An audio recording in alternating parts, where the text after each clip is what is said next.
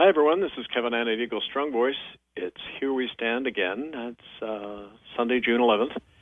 And before we start the show, I was reading something that I wanted to share with you. It was a recollection from George Orwell, his writings when he fought in the Spanish Civil War against fascism in the 1930s. And after his participation in some of the bloodiest battles, he wrote, "Oh, how we stood in battle array, I shall recall to my dying day.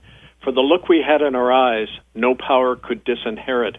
No bomb that ever burst shatters the crystal spirit." And I remember those words because I, too, will recall to my dying day the look in the eyes of formerly beaten down and tortured Native people standing up 25 years ago today to speak out about the genocide by Canadian Church and State at our first public tribunal into that monstrous group crime, a crime that continues today. And on that June day in 1998 in Vancouver, I also recall being shoved in a corner and assaulted by a goon named Dean Wilson, who worked for a government puppet chief named Ed John, a gangster who threatened to kill me if I went through with our tribunal. Well, as you can see, I'm still here, and no bomb that ever burst among us destroyed me or our movement. It only made us stronger. And so we're here today on the show to celebrate that victory, to revive the censored memory of the Canadian genocide and how it affects us all today, and the grass movements that exposed and prosecuted it. And also, to continue that circle today, we are bringing you a very important news announcement. It's actually coming out tomorrow in a global media release. You can find it tomorrow, June 12th, murderbydecree.com under ITCCS updates. But I'm going to rehash it a bit today. It's a reissuing of the order that came out that banned the Catholic, Anglican, and United Church from Vancouver on March 4th, 2008. This was an order put out by our friend, traditional Squamish Chief Capilano, who banished these churches from his land. He entered the order into the BC Supreme Court, and we used this order. It's one of the reasons we're able to occupy those churches, and the police would never intervene because the law was on our side. It gave me the legal right of entry into those churches. I was appointed as the fiduciary agent of Chief Capilano, who's the traditional elder for all of this area in Vancouver. So he owned lawful title originally of all of Vancouver. And that lawful order gave me the right to go into those churches and bring about those actions. And so the fact that 24 of us were able to bring out the truth of genocide in Canada is because we had that order. Now, we are reissuing that order, not only in Vancouver, but all over the world. And there's a deeper reason in Vancouver that we're going to get into over the next few shows. But you should know this week, there's a separate team, international peacekeepers and observers, that for a number of years have been monitoring the tunnel system under Vancouver, because as people may or may not know, a lot of heinous stuff goes on in Vancouver, human trafficking, child trafficking, and other murderous events in this tunnel system under the Catholic, Anglican, United Churches in downtown Vancouver. Well, these teams will be going into that tunnel system in unison with our reclamation of these church buildings, because the reissuing of this order by Chief Capilano allows us to do that, to reclaim the buildings. And there's a order going out tomorrow in Vancouver. It's directed at the churches. Basically, it says you are illegally trespassing on Capilano's land. The officials, employees, and members of those churches have to immediately vacate the premises or face citizen arrest for illegal trespass. People can't attend, they can't fund, they can't associate with those churches. Not only under Capilano's order, but the International Common Law Court of Justice order of 2013 that found these churches all guilty of genocide. Secondly, the City of Vancouver is required to cancel all licensing, tax exemptions, and privileges enjoyed by these criminal churches. Because if they don't, they're colluding as accessories to criminal organizations that are still trafficking children, laundering money, and so on. And so the City of Vancouver has to cancel any privileges and licensing for these criminal churches. Thirdly, the Vancouver Police Department is required by law to enforce this Supreme Court order. Now, this is going to be posted tomorrow. You'll be able to read the order and everything on the posting that I mentioned that we'll have online. But the police have to enforce the order. They have to help seize the properties and assets of these churches because they operate from the avails of criminality. And they also have to protect those of us who are going to be occupying the churches. And if they don't, again, they're accessories, they're aiding and abetting criminal organizations. And finally, the fourth point, and this is going out in the banishment order that's going out all over Vancouver, the people of Vancouver are empowered under international law, and they're encouraged to seize and reclaim these properties, lands, and wealth of these churches and use them for public welfare. And one of the things we're doing, we've been putting out notices to the homeless people all over Vancouver to come in and just occupy these churches and take them over as their permanent homes, because they're forfeited under international law as being the property of criminal organizations. So they can also call on the Vancouver police to assist them in these occupations or appoint their own common law peace officers. So the announcement going out tomorrow says that according to that power, I am calling on the police, these peacekeepers from other countries, and the public to assist me as deputized sheriffs to enforce this notification and the order this coming week. We're also putting the city of Vancouver on notice, public notice, that if within 7 days they don't comply with this order and stop the privileges and the licensing for these churches and the tax exemptions, they're going to be formally charged with colluding with a convicted criminal power, and they'll face sanctions, including at the ballot box. So copies of these notices are going out all this week, and it's an example of what we're doing on the ground, not just to talk, but to finally enact things that have been latent for a long time. The fact that the law is on our side, morality is on our side. And, when Bergoglio, so-called Pope Francis, admitted after going to Canada last summer, he said, yes, it was genocide. People wonder, well, why wasn't he arrested on the spot? Because under the system they operate, under their laws, which aren't laws, they're just in-house club rules of the Catholic Church, the Catholic Church can literally kill anyone they want and get away with it. That's why he knew he could say it was genocide and not face prosecution. Well, we have to turn that system on its head, folks. It's a criminal system. It's been around for too long. We begin to end it not with words only, but by shutting down their churches on the ground and cutting off their source of funding. That's what you do under international law. So we are going to be listening today to a recap of the very important document is going out summarizing all this. It's called Truth and Consequences, the definitive summary of genocide and its cover-up in Canada. It's going out to world leaders, to human rights agencies, the media, groups all over the world, our Common Law Republic Network, and you can, again, read it online tomorrow at murderbydecree.com under ITCCS updates under June 12th. We've been demonstrating the power of persistence. It's now up to all of us to take up the struggle. Because like I often say to folks, if you can't get involved and outraged over the ongoing murder of children, what can you get involved in? This is part of a bigger spiritual battle. We're going to be talking about that in the weeks ahead. The real banishment going on against these churches is a spiritual kind that we started in Rome in 2009, where we performed that exorcism at the Vatican. And we have to fight on all those fronts. So we're going to be going into more of that, but for today, here's the show on the full panorama of what we're talking about when we say genocide in Canada, because it's not just Canada. It was the prototype here that was applied all over the world. And what started as genocide against one group is now omnicide aimed at all of us through the COVID corporate police state. So enjoy the show. Write to us, Republic National Council at protonmail.com, especially if you live in Vancouver, Canada, you want to get on board on this reclamation and occupation movement, write to us at that email. Here's the show. Stay strong, stay clear. I thank you. And so in that spirit, I'm going to begin today by sharing with you something that's going out this week. It's a public advisory that's going to be released to the world media and governments this week to prepare for our June 12th campaign and that 25th anniversary of our tribunal. It's a summary of the crime and cover-up of genocide in Canada and the history of our campaign that exposed it. It's called Truth and Consequences, a definitive summary of the crime and cover-up of genocide in Canada. It's based on 25 years of active campaigning and research gained from over 300 eyewitness survivors of the residential school death camps, from government and church documents, and even from forensic evidence and children's remains that were unearthed at mass graves in 5 former Indian residential schools. Murderbydecree.com has all of that. That research and campaign began 25 years ago this June 12th at our public tribunal in Vancouver. And here's the thing. Over those past 25 years, None of this evidence that you hear today has ever been refuted, denied, or challenged in court or publicly by any group or individual, including the people named in our court cases. That means that this evidence and the verdicts against the guilty churches and governments stand as uncontested fact and as the truth under the law. The Truth and Consequences document also includes a section called Targeted for Destruction, the Criminal Conspiracy Against Kevin Annett.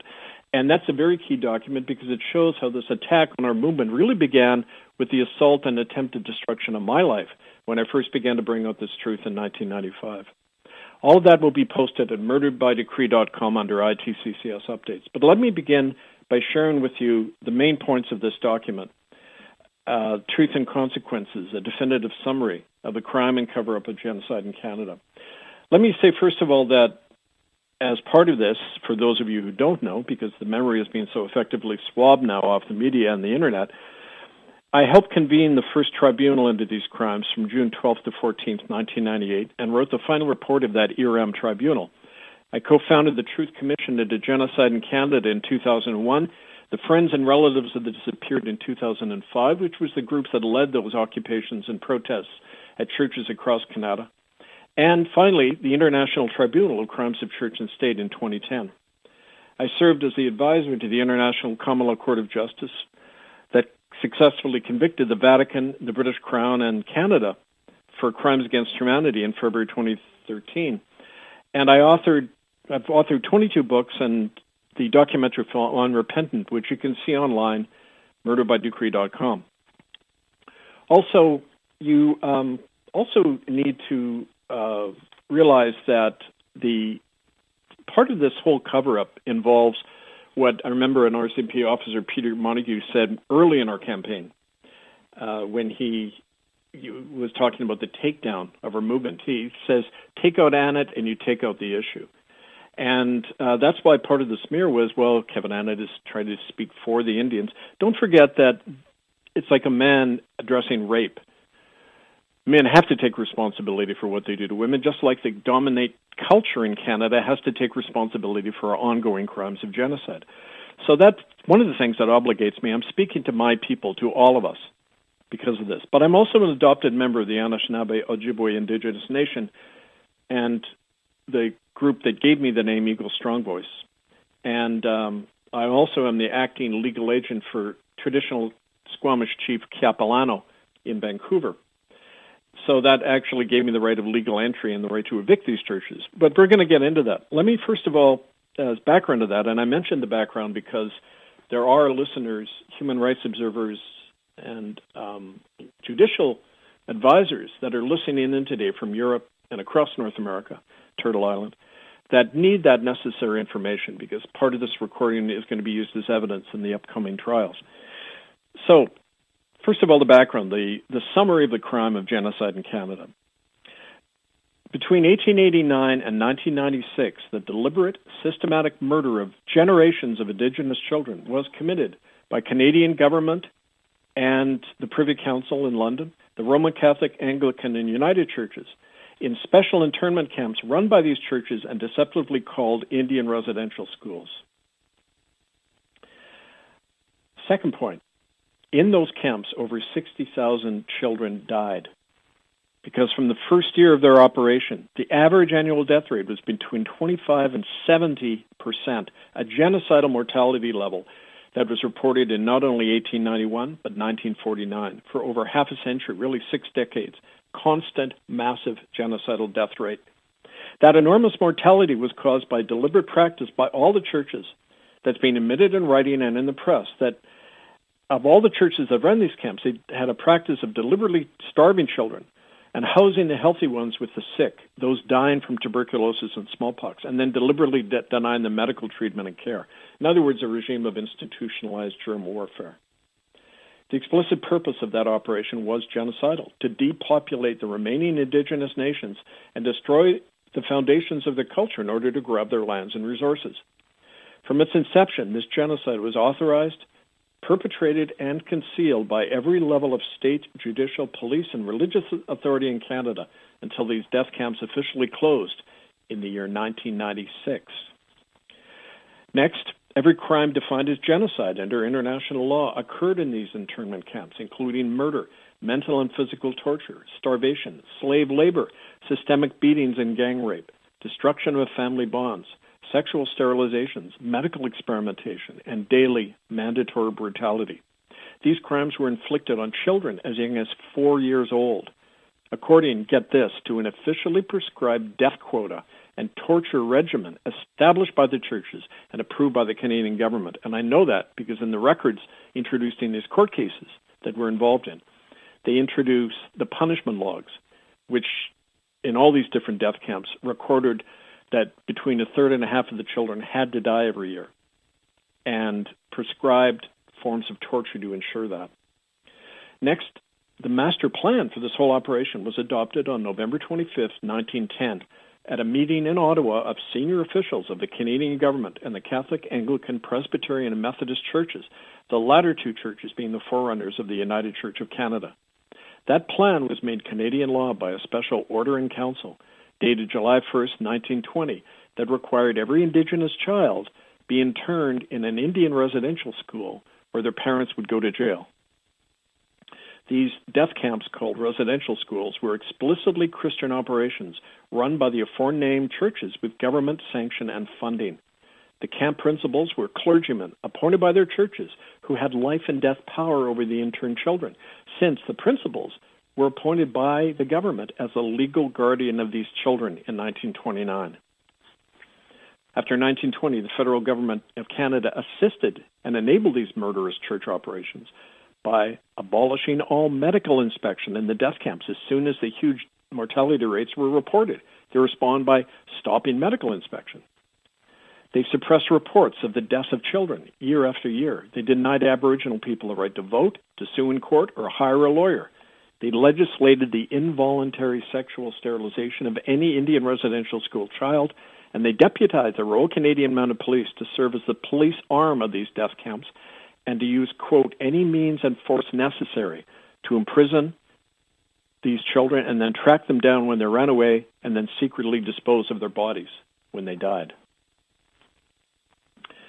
Part B, the cover-up.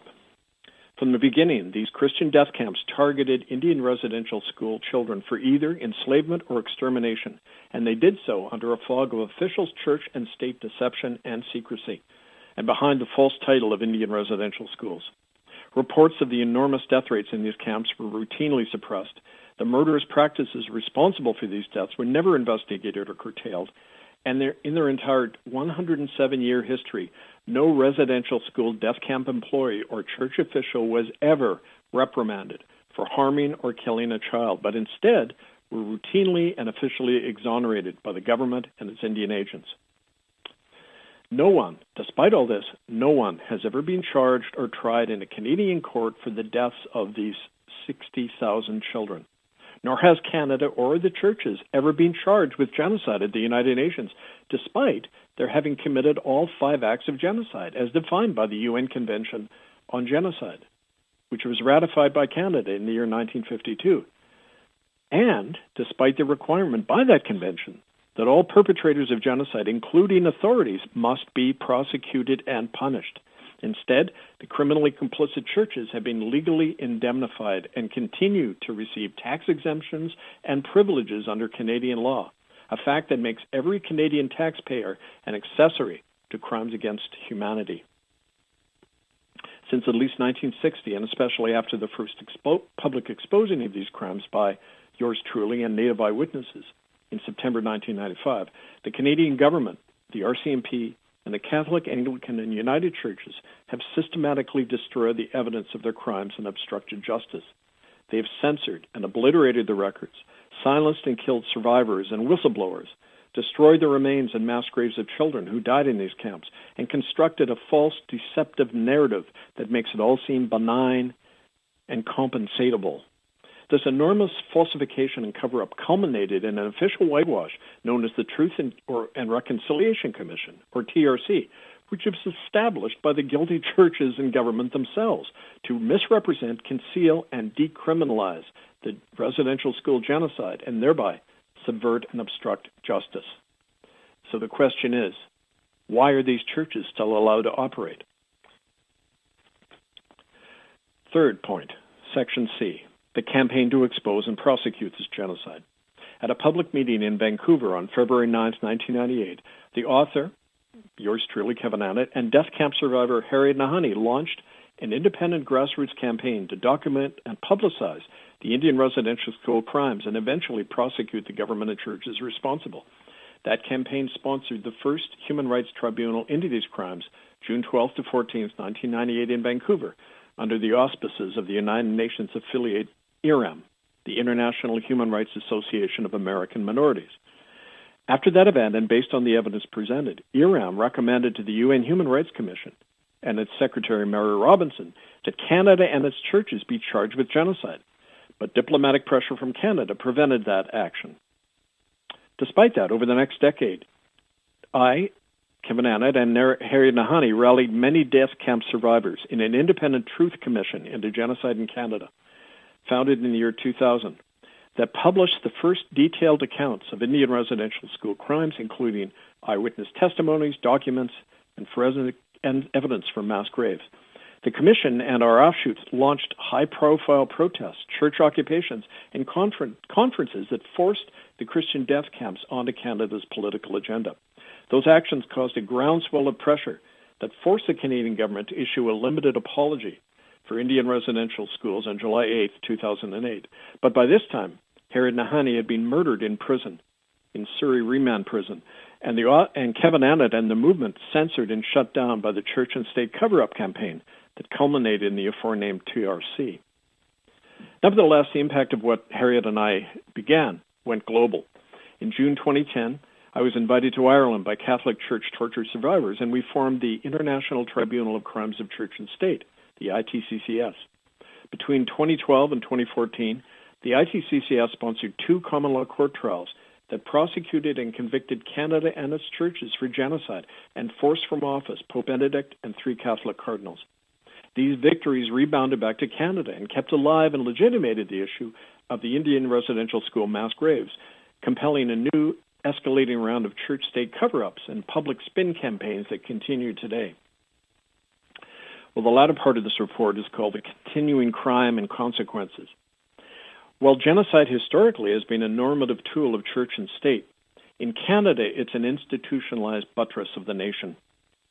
The dispossession and extermination of Indigenous nations has been required by Canada's resource extraction-based economy and its dependence on foreign investment, which today is increasingly from China. China is leading a massive assault on the lingering land-based Indigenous communities all over northern BC and Alberta in order to seize the liquid natural gas and oil in that area and populate the region with illegal Chinese immigrants. Indigenous families are being dislocated, assaulted, and killed in the latest round of genocide spearheaded by China and its corporations like PetroChina and Sinopec. This attack is receiving the active support of the Canadian government, the RCMP, and these churches that continue to traffic and murder Indigenous children. Well, as part of China's economic penetration of North America, this recent genocide is being administered by the Aboriginal elites who are among Canada's chief corporate partners on the West Coast. Since 2020, tribal councils have signed oil and gas export agreements with Beijing that exceed $25 billion. These agreements require that the native elites facilitate the Chinese takeover by trafficking their own children and expelling their own people from their traditional lands and denying them housing, jobs, and benefits, thereby hastening their destruction. In effect, China is assuming the genocidal mantle once worn by the British Crown in Canada, with the native bourgeois elite playing the same middleman role in this extermination that they've always done. In other words, Western Canada has become the front line of a massive geopolitical battle between America and China for the control of natural resources and hegemony. Traditional, unincorporated Indigenous people are caught in the middle of this conflict and are slated for extermination. But their elimination is the precursor of a similar and more general assault on humanity.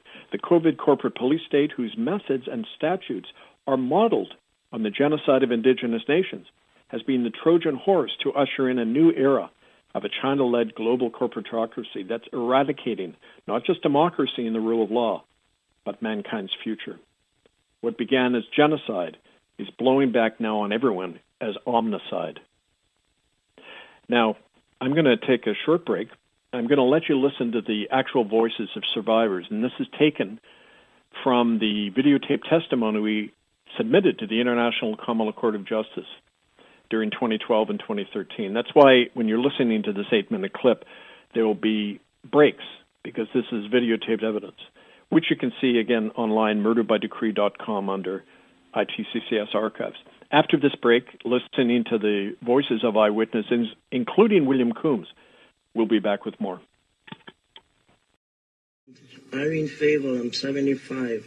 I went to a residential school in Muskogee in 1941 to 1949. And I had a very, very rough life. I was mistreated in every way. I was a young girl. She was 7-year-old. She was pregnant. And what they did, she had her baby. They took the baby, wrapped it up in a nice pink outfit, took it downstairs. I was in the kitchen with the nun for cooking supper. They took the baby into the, where they make a fire and all that to heat up the school furnace room. They threw that little baby in there and burnt it alive. All you could hear was, that was it. And you could smell the flesh cooking. It's a big mistake when people say we were treated good. No way. So after my brother got better, he needed to go back to the mush hole. And we didn't go back for that next year. But it was some time after that, during the time that that we were out of school for the summer, that and we were going to go back. And he said, you know what happened to all of those kids that were there at the mush hole? He said, do you remember that? And I said, yeah. I said, our dorm was just full of girls. And he said, yeah, so was ours full of boys. And he said, do you know what happened to them? And I said, no. And he said, they called in the army and they took them to the army base and they shot them. They stood them all along this big hole and they shot them. And when the bullets hit them, they fell into the hole. And he said when they were all done, he said those that hadn't fallen into the hole, some of them were still alive. He said some of them were still alive in the hole. And he said they came along, and I want to say a bulldozer. That's what comes to my mind, but I'm not really sure that my brother had said a bulldozer. They came along with a big machine anyway, and they shoved them all in that big hole and they covered it up. And he says, that's what happened to them. And I must have been about 8, I guess, or 7 or 8, somewhere through there. Let's see, that must have been 43 or 44. Here we are, second day of the dig near the mush hole. And this is an area about 100 yards from the school where we found consistent bone samples and these regular types of buttons, probably off of, clothing obviously. But the interesting thing is here and at the glebe site, they're of the same style as if they're off a standard uniform or something. Could be a child's button off a school uniform.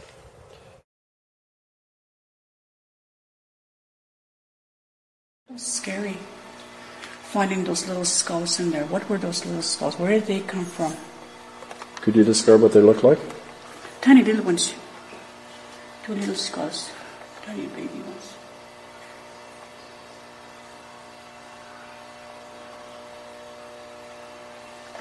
And they were in here. I feel that fear we had running upstairs through that door. And I spent 5 years in the Canadian government calls it residential schools, but really these were prisoner of war camps. I was in the one called the Mohawk Institute. Starved us, beat us, froze us, and it was horrific. There was no controls in the place.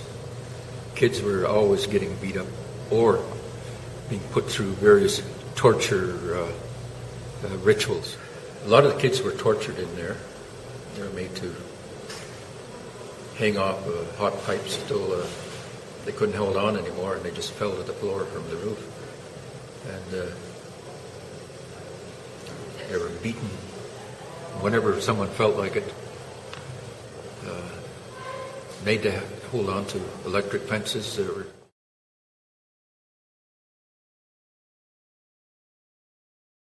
And the ministry found out I was pregnant, and they told me to have an abortion. And after I have the abortion, to have a tubal ligation, so I won't have any more children. They said if I didn't have a tubal ligation, then I would never see my daughter Patricia again.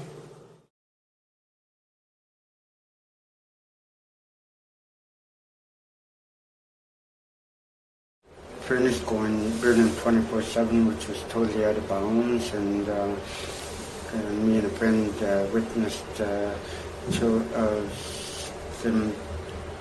sisters or brothers taken looked like little bodies under white wrappings or white cloth, and put them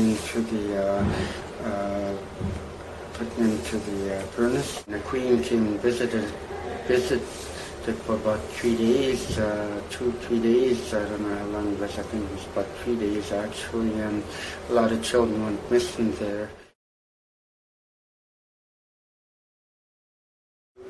Many children that weren't cooperative, like myself, wasn't cooperative, and they were put into with the children who were sick with at the end of the dormitory. They kept the sickies there, the ones who were sick with tuberculosis, and they put me and my brother Ernie in with the ones who were sick because we wouldn't comply. In the same room with people who had TB, they didn't separate us. Then we were forced to play with them. The nuns made us play with those kids. We didn't want to get sick either, but they were forcing us to play with those kids. And also, they made some of them sleep with the other kids.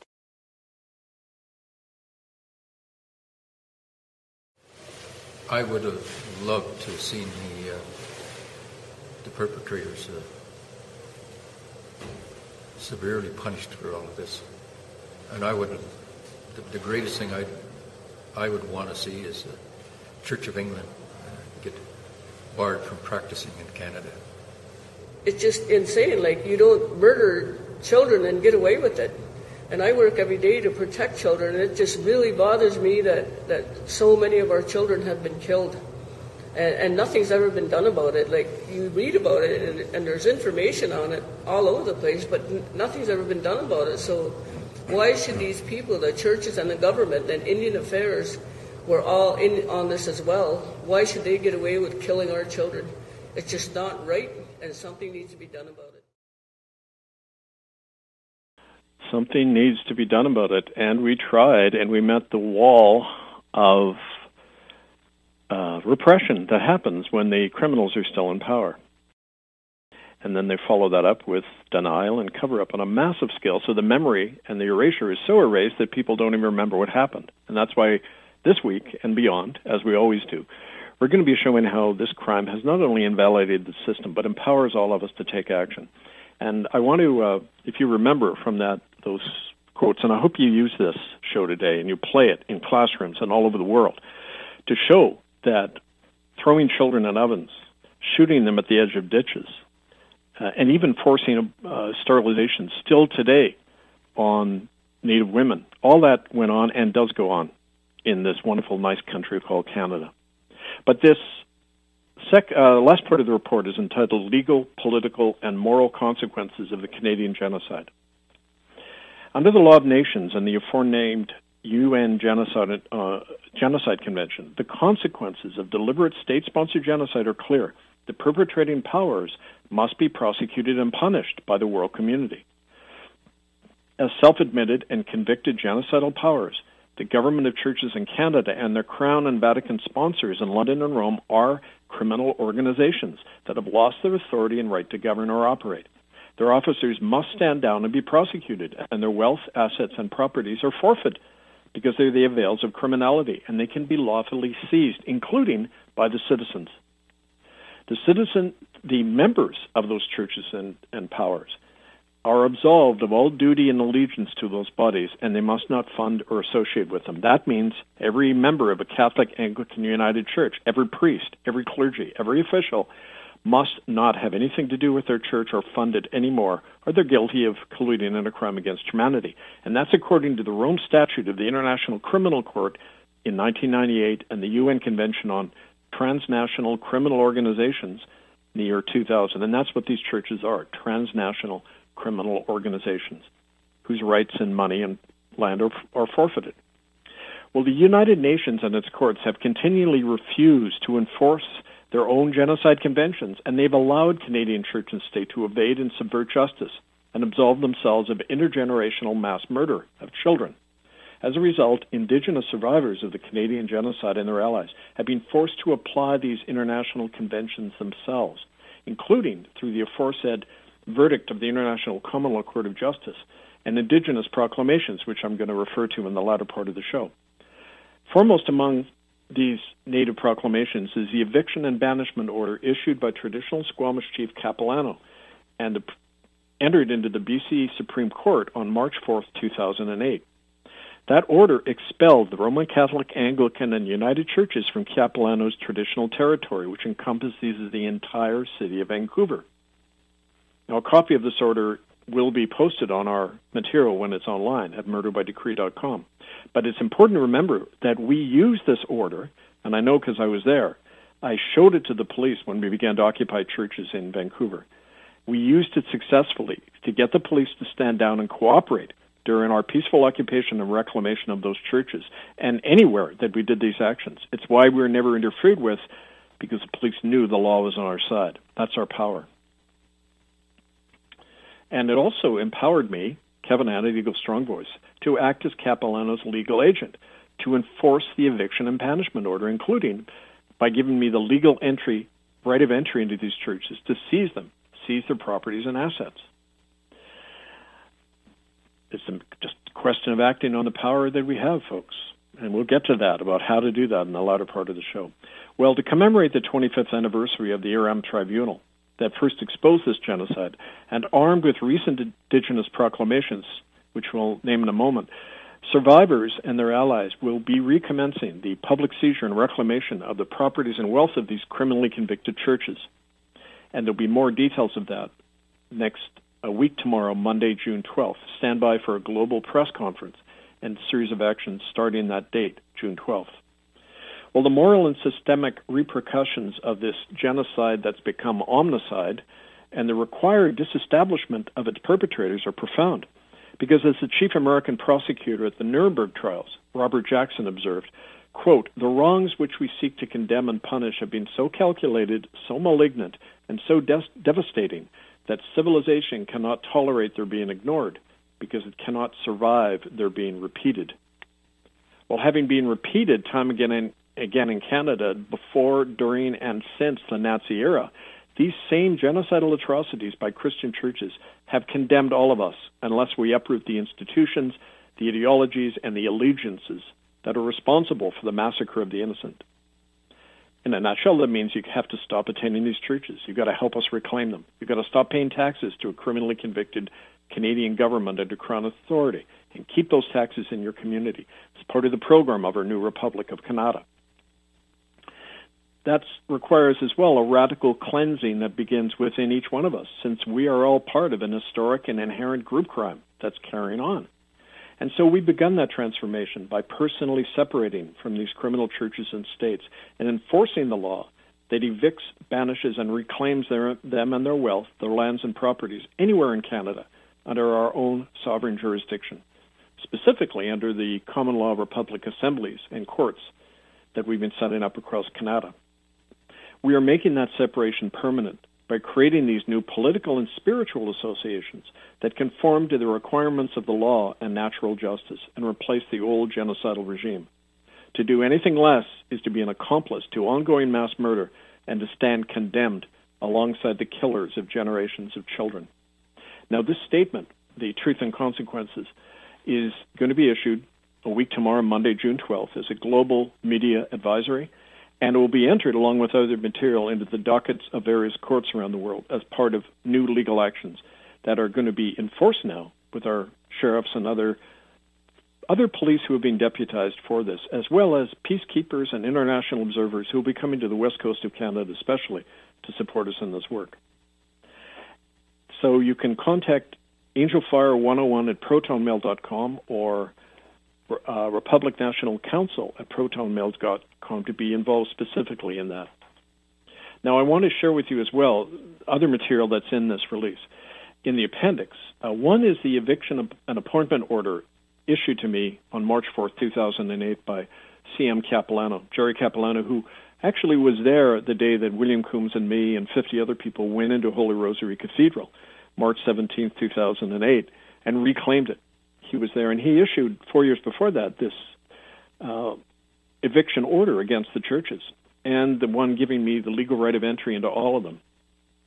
The problem hasn't been that we lack the lawful authority to do it. The problem is we don't have the numbers of people to stand with us because people are scared. Even atheists are scared of taking on these churches. And you can call a protest on any issue and get hundreds, thousands of people. But on the issue of genocide of children by these churches, you'd be lucky to get 5 or 10 traditionally. We have to change that because it's a canker of an ongoing crime that's destroying us from within until we wash it clean through our personal and collective action. And as part of these documents, there's also something else that was issued on August 19th, 2022. It's called the Turo Wampum Proclamation Against Canadian Churches. It was a proclamation of banishment and confiscation issued against the Catholic, Anglican, and United Churches by more than just the Squamish elders. These were elders from the Ahousaht, the Nuu-Chulmouth, the Chilcotin, the Cree, the Métis, the Anishinaabe, Huron, Mohawk, Haudenosaunee, Mi'kmaq, Dene, and Inuit peoples across Canada, standing on their land law jurisdiction. They, according to the Great Law, it says, we the elders assembled at council fire proclaim that these churches and their agents are hereby and forever banished from our nations, anywhere in Canada. They must immediately depart or face arrest by our peacekeepers. The properties, assets, and lands now owned by these churches anywhere in Canada are forfeited and confiscated by our people as reparations owed to us by these churches for stealing our lands and for the genocide committed against generations of our people. This proclamation authorizes our people and peacekeepers to enforce our decision by immediately evicting these churches from our nations and arresting those who will not comply, and by seizing and occupying all of these churches' lands and properties and assets. We offer this proclamation to our Indigenous relatives across Mother Earth and urge them and other nations to take similar actions against these genocidal churches, especially the Church of Rome, which is everywhere in the world. This proclamation reclaims our stolen lands and fulfills the prophecy of the great peacemaker Daganowida, who foresaw that our lands would be invaded by a two-headed snake from the east, who would fool and destroy many of our people, but would one day be killed by our sacred fire. We are killing that Vatican snake, and by the way, folks, that's what Vatican means, serpent, and reestablishing the great law of balance that unites all free and sovereign people within the eternal circle of existence. We place our names and guiding spirits to this proclamation and call for it to be read and enacted across sacred Mother Earth. We endorse the disestablishment of these churches according to the order of C.M. Capilano of March 4th, 2008, and we name Kevin Annett, Eagle Strong Voice, and others in the International Common Law Court and the Republic of Canada as peacekeepers for our nations. Again, this was issued at Council Fire in the Eastern Woodlands on August 19th, 2022, and communicated to our Republic of Canada Liaison Officer Gano Geshiwe Gikido, which is my name in Anishinaabe, Eagle Strong Voice. And the third piece of evidence is, of course, the International Common Court of Justice verdict of February 25th, 2013, which under international law found, I call them the dirty 30 defendants, including the Queen of England, Joseph Ratzinger, the Pope, who stepped down, Pope Benedict, 3 other cardinals, and heads of churches and governments across Canada. Found them all guilty, convicted them to life imprisonment without parole, and all loss of authority. It's one of the things that prompted the formation of the Republic of Canada, because without any lawful authority, Canada needed a new government, and that's exactly what we're creating from the grassroots. So these are some of the lawful means by which we can act. How we are acting? Well, excuse me, I've got to rest my voice a bit here, but the verdict and sentence banishing these convicted churches that seizes all their property and gives us a legal right of entry is not just a nice idea. It's a legal requirement, a moral requirement, as we've talked about in that document. How we do it? Well, first of all, through direct actions, and those are ongoing. One of the things we've done is in Vancouver, if you go down to the corner of the scene of the crime, Richards and Dunsmuir, you'll see a big Catholic cathedral called Holy Rosary. That's the one we occupied and seized and banished in 2008. And right across from it is a park that a number of years ago we reclaimed and renamed the William Coombs Memorial Park. And people of the homeless and others who we've encouraged, they begin to camp out there. And there will be actions there at the William Coombs Memorial Park to start this reclamation process. Because, folks, the entire city of Vancouver has now been legally handed over to us under the law. And we know it's a law because the police stood back when we showed it to them. Now, as part of that, there'll be delegations going to the Vancouver City Council saying these churches have been nullified and the land is now under the authority of the Indigenous nations and the Republic of Canada. Therefore, you, the City of Vancouver, have to nullify all church licenses and all tax exemptions for these criminal churches, or your accessories to convicted criminal bodies, and you will be tossed out at the next election. So people anywhere in the world can and should do that. I know that our friends in Australia and America have done that. They've gone recently to city governments and said it's time to nullify the tax exemptions, especially to the Church of Rome, or your accessories to a crime, and we'll remember that at the next election. That's hitting politicians at their weak point, which, of course, Sun Tzu says you always do. Strike at an enemy where they're weak. But we've also notified the Royal Canadian Mounted Police and all Crown officials to stand down and aid us in the enforcement of these court orders through deputizing. We've already done that successfully. We've gotten police to stand under our authority and either stand back and not interfere or actively support us. And those are some of the means that we're taking action. Now, of course, there's also church actions where we go in, we lead the information, we get up and give impromptu talks in the church saying you're part of a criminal conspiracy, this church has been forfeited, you have to leave, go and worship elsewhere. And we find when you do that, you see the churches are so sensitive, they know they're guilty. They have an enormous guilty conscience and they can be easily provoked. And we find even if one or two of us do this, it evokes a tremendous response and gives us a power way beyond our numbers. We proved that. There were only 24 of us who forced this issue across Canada, forced out the truth of genocide. It wasn't numbers that did it. It was strategic position. And doing what Sun Tzu says in the Art of War, you don't rely on people or numbers. You rely on seizing the chi, the essential energy or strategic situation, striking at the right moment and place. And we have that right moment and place now once again. So we do that. We do all these tactics, and we literally, when we build up our numbers, we go in and reclaim these churches. Now, we found in the past the best way to do that is by finding the people who have nothing to lose, because the first argument you get from people who have any means in this world is it going to be threatened by what I do? We find that the homeless, the people who have already been targeted, and that's why the natives were such great allies in this and still are, is because they have nothing left to lose. They're the ones who occupied these churches. They're the ones who have been leading this campaign. So find those kinds of people. I know, for example, our sister Georgina Cameron in Australia has been going in single-handedly to these churches, and she's been assaulted. A 69-year-old woman, at the time on crutches, was physically assaulted at Lumen Christi Catholic Church in Wollongong, Australia, by the church goons and ordered by the Archbishop there.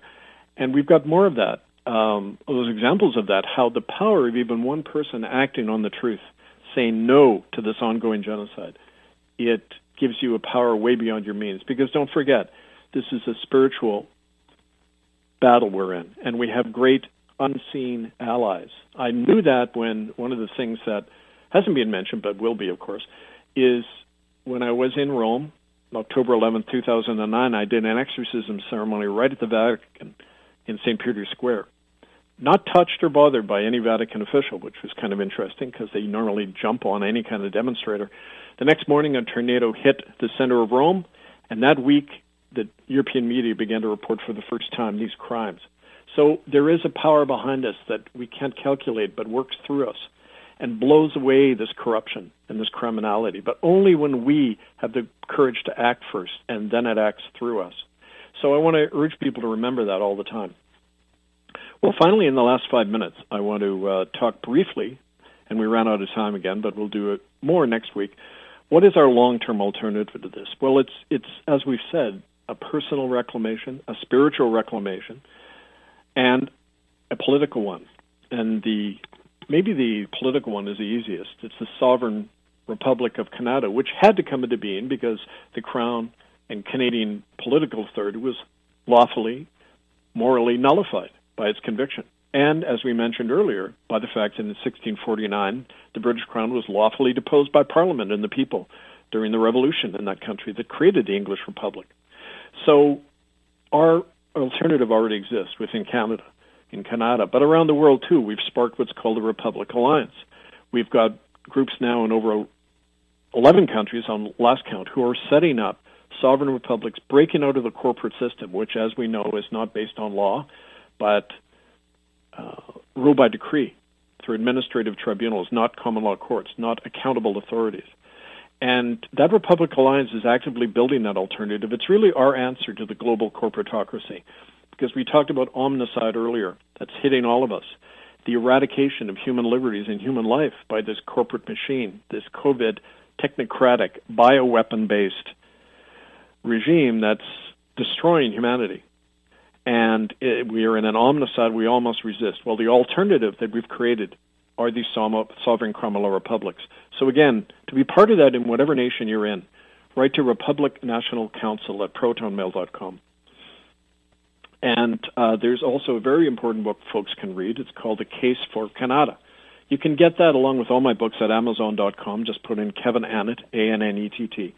And Establishing Liberty, The Case for Canada, outlines the program for replacing Crown authority. And especially you might want to read in this program the section on church and state, how we nullify all churches that were involved in the genocide. We nullify all tax exemptions for churches, separate totally religion from civil society. And so that's something that people need to read to look at the long-term alternative to this. And finally, I want to remind folks that next week there will be actions all over Canada. William Coombs Memorial Park, Monday, June 12th. Be there at 11 a.m. The local Indigenous people and others will be holding a press conference announcing the beginning of this reclamation campaign again. So in Vancouver, that's next Monday, June 12th, 11 a.m., a press conference and service there at the William Coombs Memorial Park at Richards and Dunsmuir in downtown Vancouver. The next day, Tuesday, 9:30 a.m., go to the Vancouver City Council meeting. There will be a petition to have them stand down from any support from these churches, nullifying the tax exemptions and Vancouver City licensing for the Catholic, Anglican, United Churches. And there'll be teach-ins throughout that week and beyond, reclamation picnics, sit-ins at these churches, and other ways to reclaim the country for all of us. Elsewhere, of course, anywhere in the world, there can be direct actions and teach-ins. There are being planned, and you can follow all of that at murderbydecree.com, republicofcanada.org. Now, under murderbydecree.com, go to ITCCS updates. That'll have all our latest news. republicofcanada.org. Just look breaking news. And you can write to me, Kevin Annett, Eagle Strong Voice, at angelfire101 at protonmail.com. Now, we are especially thankful for all of you new listeners today, especially the human rights observers and peacekeepers from the different Indigenous nations and around the world We welcome your arrival during the summer on the west coast of Canada to help expose and stop the ongoing genocide by China and other corporate powers against all of us, but especially the surviving Indigenous nations. And we're going to go out on another great song, which we like, and it's Farewell to the Crown.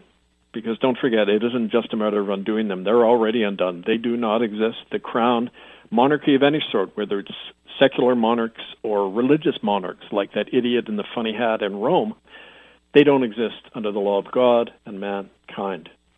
And so, with that, this is Kevin And at Eagle Strong Voice. I thank you for listening. Please use the show today and post it widely as a teaching tool for bringing more of the people into our movement to reclaim Mother Earth and our own minds and hearts and bodies and lives for ourselves and for the future generations. This is Kevin And at Eagle Strong Voice. I thank you.